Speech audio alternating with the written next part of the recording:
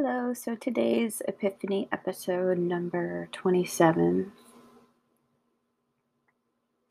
Most of us either don't know how to express our emotions or get too overwhelmed by our emotions. And the first lends itself to disconnection and disassociation, and the second lends itself to overwhelm and anxiety. The interesting thing about emotions is that they are there. They have always been there. They have something to say about how we are thinking and feeling. But throughout our lives, we have learned that expressing our emotions is bad. We have learned that speaking up is scary. We have learned that we are not worth telling how we really feel. We have learned that people don't care what we have to say. We have learned that being quiet is quote unquote good, quote unquote good, it means love.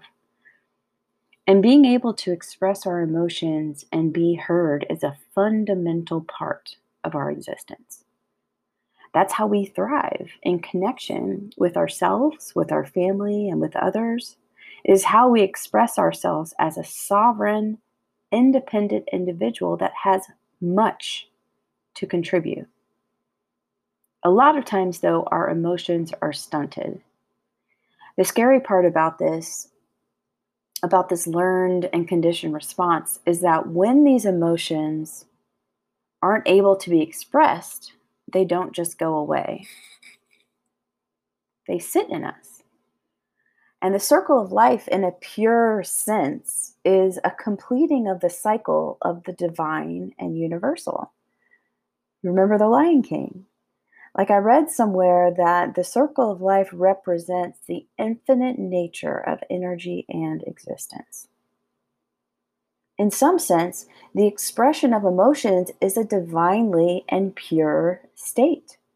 These emotions are meant to be completed and to complete the cycle of their existence by being expressed. They feed our pure expression of ourselves. But we die inside when the cycle can't be completed. We die inside when the emotions are held in us. We die inside when they fester.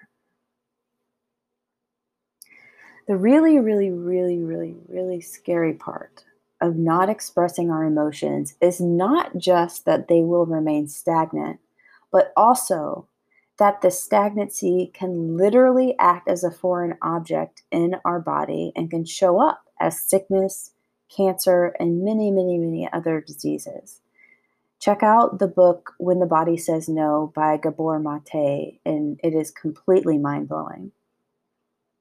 But what if I told you that I could offer you a safe and non-judgmental space to express your emotions, where you could be heard, where you could be seen, where you could allow your emotions to complete the cycle of resistance, and where you could potentially set yourself up for a healthy, literally, and fulfilling life. When you can express your emotions, your whole world completely opens up. When you do this, you feel free, unburdened. You feel curious. You feel safe. You feel expressive. You feel love.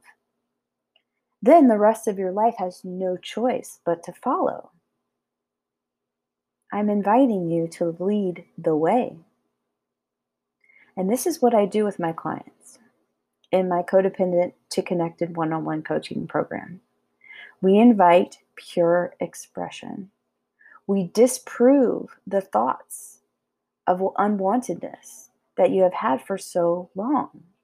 And if you're looking for support in this way, I invite you to click the link in the show notes or go to meetwithlily.com to sign up for your complimentary discovery call. And this is closing on Saturday, October 31st. This is the safest place that you've probably entered into in a long time. We will talk about the program and the support that you'd like to receive, and I'd be happy to answer any questions you may have. And before we go today, I just want to celebrate you. I want to celebrate you for listening to this, and I want to celebrate you for stepping forward.